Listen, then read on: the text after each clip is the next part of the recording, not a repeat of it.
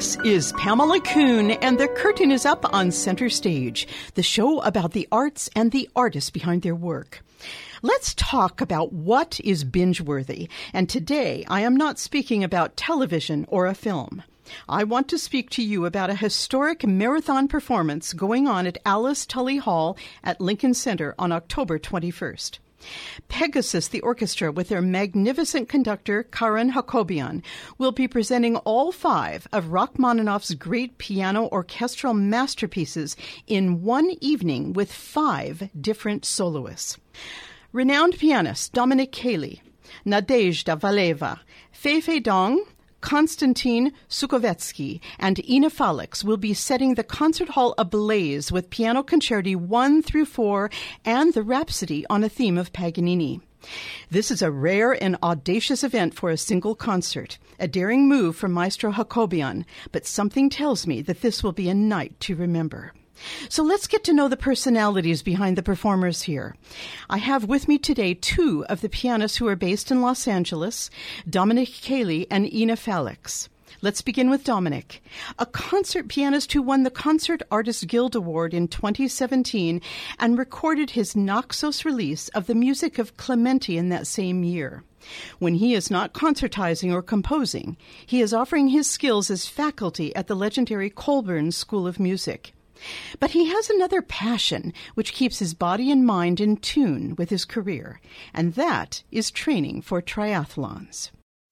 Performing the Rachmaninoff Piano Concerto No. 1 in the Pegasus Rachmaninoff project is Dominic Cayley, a pianist whose talent is as large as is his dedication to training for Ironman triathlons. Dominic, welcome to Center Stage.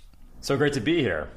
It's fabulous to have you. You're out in Los Angeles, I understand. Yep, sunny LA right now. So I know it's fall in some parts of the world, but, it's still 70 and sunny every day out here. So. Oh, the Beach Boys and the whole thing and the surf. So let's talk just for a minute. I don't want to get into piano right away. I want to talk about triathlons because you make a point of putting that up on your website. So this must be important to you. Tell me, is it the same discipline that's reserved for being a musician that goes into training your body? Absolutely. So by no means am I a professional triathlete. That's a hobby of mine, my most passionate one. And I've always seen a lot of parallels between sports, athletics, physical activity, and the piano. And as a teacher and as an educator, that's something that I speak a lot to my students and in my masterclass about, that the instrument, as artistic as it might be, is still a physical one. And particularly in this Rachmaninoff marathon, taking care of your body, your mind, your spirit is super important in the preparation and in the execution of the concerti. So, for me, it's an avenue to stay in shape, to be healthy, and also to push myself in ways that I'm not always comfortable in. So, the triathlon has been a real source of calm and sort of an objective activity, because music can be very subjective, as we all know, and you're always second-guessing things, trying to figure out better ways to find beauty in your art. But in triathlon, you finish at 7 hours and 2 minutes. That's your time. It's very black and white, so to speak. And I think that that's a really nice opposite sort of activity in that sense, an objective activity for me to be a part of, and also enjoy the outdoors. Yeah, exactly. There is that bonus. Yes. I think it's amazing. I've never spoken to a musician yet who has actually boasted about this. And I think this is really interesting. It shows the real side of every professional performer. Mm-hmm. Absolutely. And, the same kind of mental fortitude that you must have in a 6 to 8 hour plus event. Triathlon is pretty similar, actually, to being on stage and doing marathon concerts such as the Rachmaninoff for Karen, the conductor, of course, he's going to have a true five concerti marathon, but there's many parallels, both mental and physical, that I see. And again, they always talk about the value of swimming for musicians. They talk about the value of running and biking. These are all very low impact sports on the joints. So that's also a reason why I partake, I would say. This is fantastic. Good for you. Thank you. Good for you. I'm struck in doing research about you. I mean, not only the triathlons, but also the fact that you're so wedded to community and the art of giving back. Can you talk to us about that?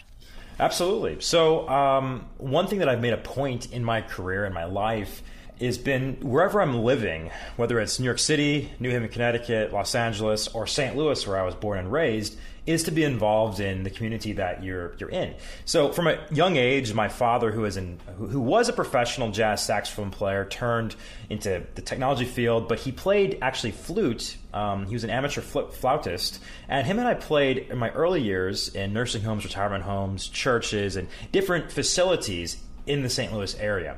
And that instilled in me just this value of giving back, being a part of the community. So to come to today in Los Angeles, there's two organizations that I'm a part of. Project Music Heals Us, that was founded and run by Molly Carr and Andrew Jans. And we've performed on the East Coast quite a bit, West Coast. And also more recently, I've been involved in Street Symphony, which is an organization run by Vijay Gupta, MacArthur Genius Grant recipient.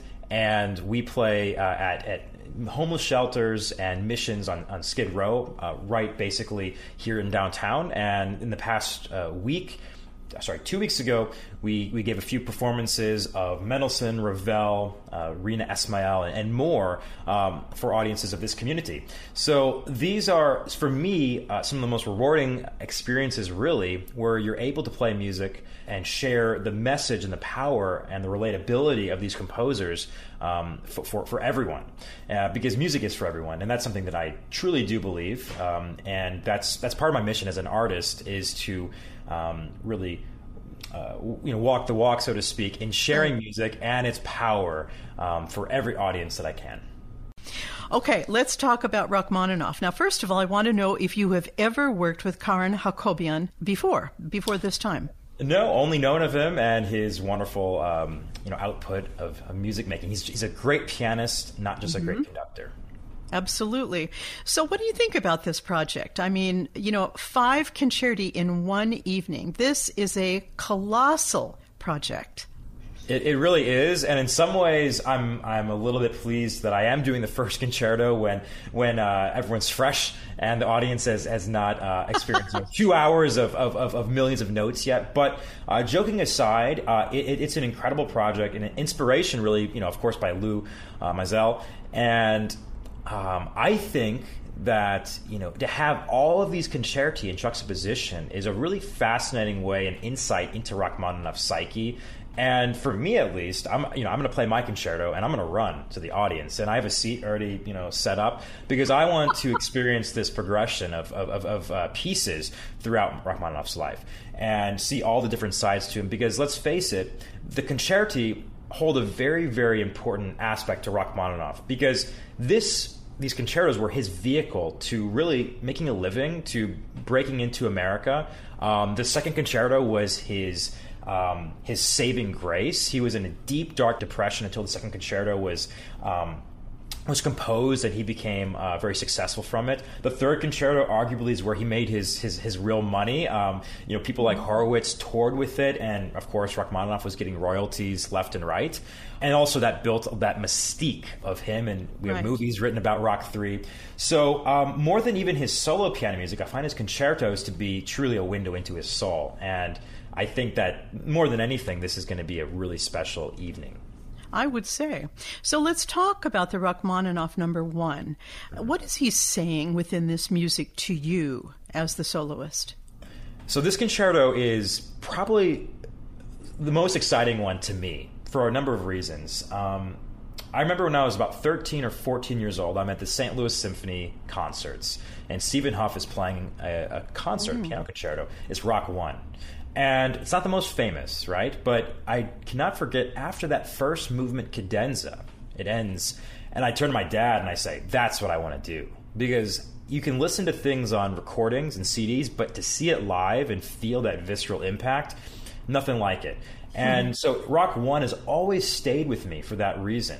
And also for the duality of this piece. It's Opus 1, but it was extensively revised after Rock 3, actually. So it has this aspect of being both an incredibly early work, but also a later work, because he revised it, he reorchestrated it, he rewrote parts of it. So it's got this youthful spark and eagerness and earnestness, really, is what the word is, but it also has a maturity of construction, and it's not as, I'd say it's much more tightly wound in this revised version. So for me, when I'm playing it, I really feel both sides. It feels later than Rock 3, but it also feels as early as anything he wrote. And for me also, I think it's very poignant that in the last year of his life, he did speak to the very famous pianist Vladimir Horowitz, and of all his requests, he said, "Please play my first concerto."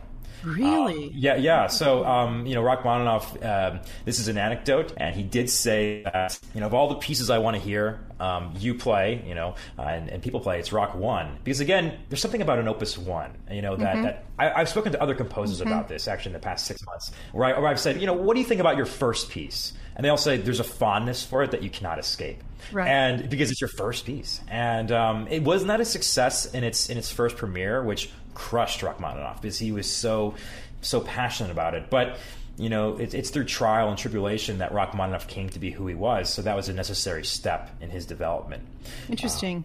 It's like a novelist in their first book.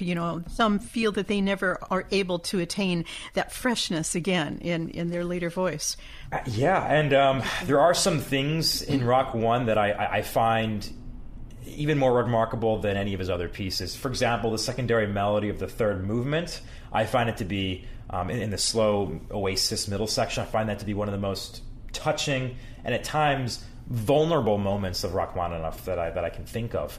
Not to mention, again, the power of the first movement, Cadenza, which has stayed with me for over almost 2 decades since I first heard it by Sir Stephen Huff at this point. He's been knighted, so...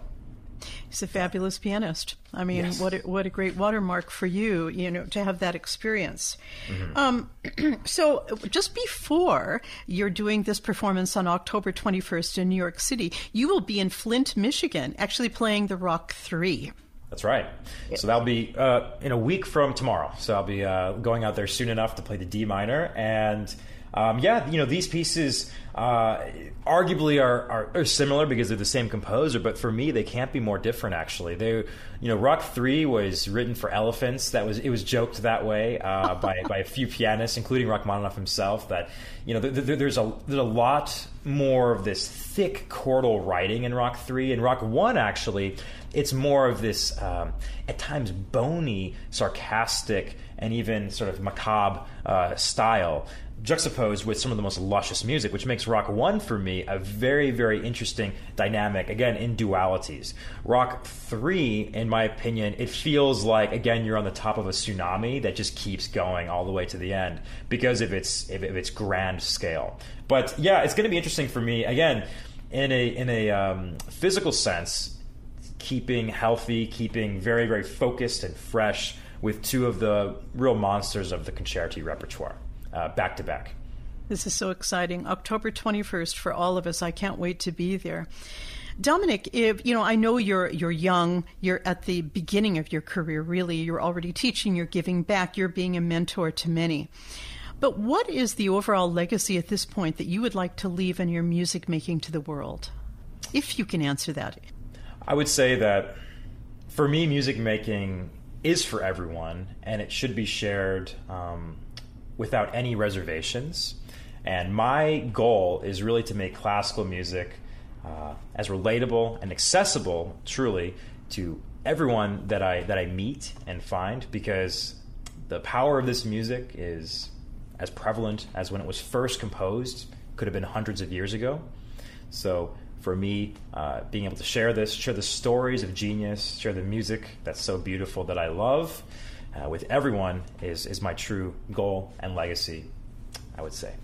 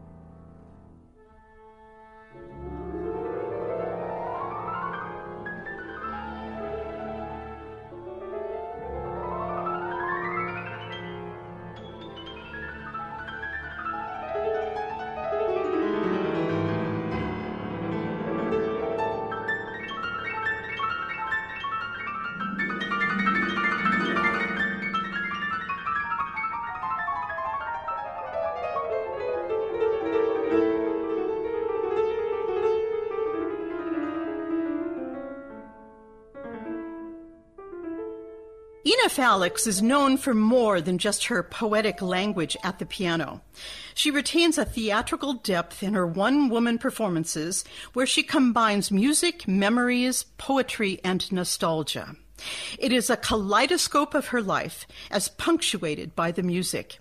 And in her hands, the keyboard thrives with the passion of her life to date. As an international performer of stature, as a mother, and as a wife, and in her spare time, she is the head of piano studies at UCLA. Her writing has been published in the Los Angeles Times and the Washington Post, and I look forward to her memoir, Weight in the Fingertips, being released in 2023. Well, Enif Alex, welcome back to Center Stage. I mean, we've had the joy of speaking here before. I've watched you through the pandemic, reading your publications and championing your strength of performing during one of the most difficult times in the history of musical artists. And now it comes as no surprise that you are part of this incredible project of the Rocking Rachmaninoff with Pegasus the Orchestra. Can you lead us into what masterpiece you are offering in this great concert? Thank you, Pamela. First of all, it's wonderful to see you again. And yes, we had the pleasure of doing this in person. And now we're all Zoom masters, as it were. But I'll be playing the Rhapsody and the theme of Paganini by Rachmaninoff, otherwise known as perhaps Concerto No. 5. The last thing he wrote for piano and orchestra. In my opinion, the best one. So I'm very, very proud and very, very happy to share that because it's my personal favorite of the 5 works. It is. Did you have a choice in that with Pegasus? I did. When we were talking about the project, I just said right away, this is what I want to do. I love the kind of power you've got. So tell me, as I understand it, Rachmaninoff, when he fled Russia and he settled in Switzerland, he had a period of not composing for a while. And from what I gather, this was an inspiration to him, a simple theme, this theme of Paganini. That's right. Well, it's not one theme in this piece. There are 2 major themes in this piece. There is, of course, the Paganini that has been the basis of many, many, many pieces of music, including the most basic, well, I shouldn't say basic, but slightly simpler piano variations by Irina Berkovich, variations that children play on the theme of Paganini. And actually, my daughter was just practicing them. So then when I started practicing the Rachmaninoff, she's like, wait, Mom, that's the same thing I'm playing. We're playing the same thing. And of course, it comes from the beloved Caprice of Paganini. But Rachmaninoff also uses the Dies Irae, the Day of the Dead Gregorian chant that he uses in so much of his music. And I believe it's a musical cell that you can trace almost in every single one of his works. But he masterfully combines that with a Paganini theme, and together, as interwoven as they are, they go through this incredible journey, masterfully architectured journey, where really there isn't one extra note. It's just so perfectly done. And of course, it all leads to the beloved 18th variation, which is actually the Rachmaninoff theme upside down. It's the Paganini Caprice inverted, and that beloved theme that everybody waits for, the big Hollywood, variation that everyone loves. All it is the inversion of the Paganini theme. And, It's interesting how composers have used that element of inverting. I know I was just speaking to Reed Tetzlaff about this in the Beethoven 110, and the same kind of idea, in certain movements. It's fascinating how they turn it literally inside out. They renew, I guess. So do you have a favorite variation yourself? No, because the whole thing is really, it's like, when you look at a building, we don't really think, well, I like this floor better than that one, or I like that element better than that one. It's all a whole. And what I love about the piece is its architecture. And of course, it has this incredible energy that propels it forward from beginning to end. It's just this nonstop buildup of energy and excitement. And I think it's just so eloquent. It's so elegant. It's just held in a way. And I think Rachmaninoff's style changed. I think, of course, after the self-imposed exile that happened for him just right at the time of the revolution, he did write differently.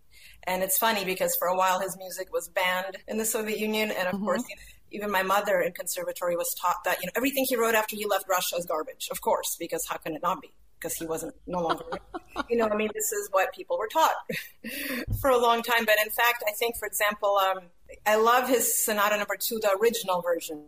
I'm not a big fan of the revised version. Rachmaninoff loved to revise himself and to cut things out. His original version of Sonata Number 2, in my view, is this style of writing that's almost unhinged and improvisational and so rich and unedited. And in that, it's just absolutely magic. And there's so many layers. And I recorded that. That was on my first CD, The Sound of Birds. But the Rhapsody and the theme of Paganini stems from the Corelli variations. It's a totally different style of writing. Okay. It's much more economical. It's more held. It's refined, and it's self-edited. He practices self-editing a lot in those days. I think it's masterful, and it shows his journey as a composer. Wow. Okay. So he fell into a new country. He fell into a new voice, so to speak. I don't know if it's a new voice. I just think it's the development and continuation of his. So how many of the concerti have you actually performed? I have played 3 of the 5. Rachmaninoff concerti are for me different in that you have to learn these early on. And you don't have to, but it certainly helps to live with it for as long as possible. Because you just have to be free. You have to be swimming in this in a way that's full of ease and spontaneity. And that takes a lot of time, a long time of knowing and being with it. I would think so. And just the sheer physicality that Rachmaninoff gives to the pianist. I mean, it's such a challenge, isn't it? Well, I think Rachmaninoff writes deeply pianistically. Yeah, there are many notes, but the way that they come together at the piano physically is so natural. There are many people that, Rachmaninoff is the most difficult composer for the piano. I don't actually think that's true because I think it's extremely pianistic. It just fits. I've been blessed with hands that have a large span. I can reach C to F. That's together. I believe he reached C to G. So awesome. That helps. Awesome. Do pianists as a rule feel compelled to go to Rachmaninoff to prove themselves in some way, I never had. I can't associate with that feeling because to me it's not musical. I think that feeling to me is more of an athletic thing, and I don't do music that way. So I don't see it, but I'm sure they have. Yeah, I'm sure as well. I don't like to look at music that way. I think that's sort of an athletic kind of Olympic way of looking at things, which is, in my view, completely anti-musical. Okay. Very interesting. So looking at Rachmaninoff as a composer, just generally, besides the concerti, what is this indelible mark that he has left? What is this voice of his, this inner voice? Is it the searching or the unhinged quality you're talking about in the Sonata Number 2, or is it just lush romanticism? I think he's so much more complex than a lot of people give him credit for. And then, of course, there are haters who, they don't like him because he's so popular. He remains deeply beloved by absolutely everyone. His music has influenced Hollywood. Yes. Not too many composers have that kind of reach. And I think he's sui generis, one of a kind. So Rachmaninoff, in his music, he's got incredible complexity, compositional complexity, polyphony that's masterful, a knowledge and love of the piano that is one of the most complete in any composer. But at the same time, if Rachmaninoff had more time, if he didn't have to practice 7 hours a day, which he did, after he left Russia and he became a pianist, he had to make a living as a pianist. He didn't begin to practice until he was in his early 40s, really practice, because he had to tour. That's how he made a living. So he started to build up repertoire and to perform. And, if he had more time, his 2 small operas are A Miserly Night and Aleko, show an incredibly deep composer and a knower of the human voice. Is that a word? Somebody deeply knowledgeable about the human voice. His symphonies are incredible. Symphony Number 3, very different from Symphony Number 2. It shows, again, kind of more pared down, more focused, a little bit more patrician in some ways. There's so many sides to him. He, the place where he comes from, the steppes of Russia, the bells that are omnipresent in his music come from his upbringing, from hearing church bells, because, Novgorod, where he was from, I've played there. I remember steppes and flatlands, and when you hear church bells, you hear them for a long, long time. And interestingly enough, this summer I went to Greece and I was hiking in the mountains, and there was a tiny church that so tiny it was the size of like a 9-foot piano. It was teeny tiny. And it had a rope hanging and a bell. And I actually rang that bell. And I heard the bell just going across. And I thought, oops, I mean, there's something's going to happen. So we better get out of here. I don't know how to ring that bell. But, then I thought that motion of ringing a bell, I always bring that up when my students play Rachmaninoff. To get the sound, to get a relaxed, big sound, you can't be tight. You have to be completely free and fluid, and that giant bell-like sound that just needs to roll off. So I finally had the experience of ringing a bell, a church bell by myself, which was really cool. But, he heard that all the time. He grew up with that. And I think that's so present. But his music is so cosmopolitan, too, and it's so deeply sophisticated. It's not just these great tunes that everybody loves. There's so much more than that. The textures, just the control of atmosphere and change and kind of unpredictability and knowing how to, I don't want to say manipulate, but yes, how to manipulate your listener where they expect something, but you give them something else entirely. That takes mastery. So let's all get our tickets for October 21st at Lincoln Center for Pegasus the Orchestra and a night of rocking Rachmaninoff piano concerti. I want to thank my guests today, Dominic Cayley and Ina Falix. And a reminder to all of you that part 2 of this interview will air next week and feature conductor Karen Hakobian with more information about this exciting concert. Please go to centerstagewithpamelakuhn.com for more of my shows. And in the meantime, stay safe out there. This is Pamela Kuhn, and the curtain is now down on Center Stage.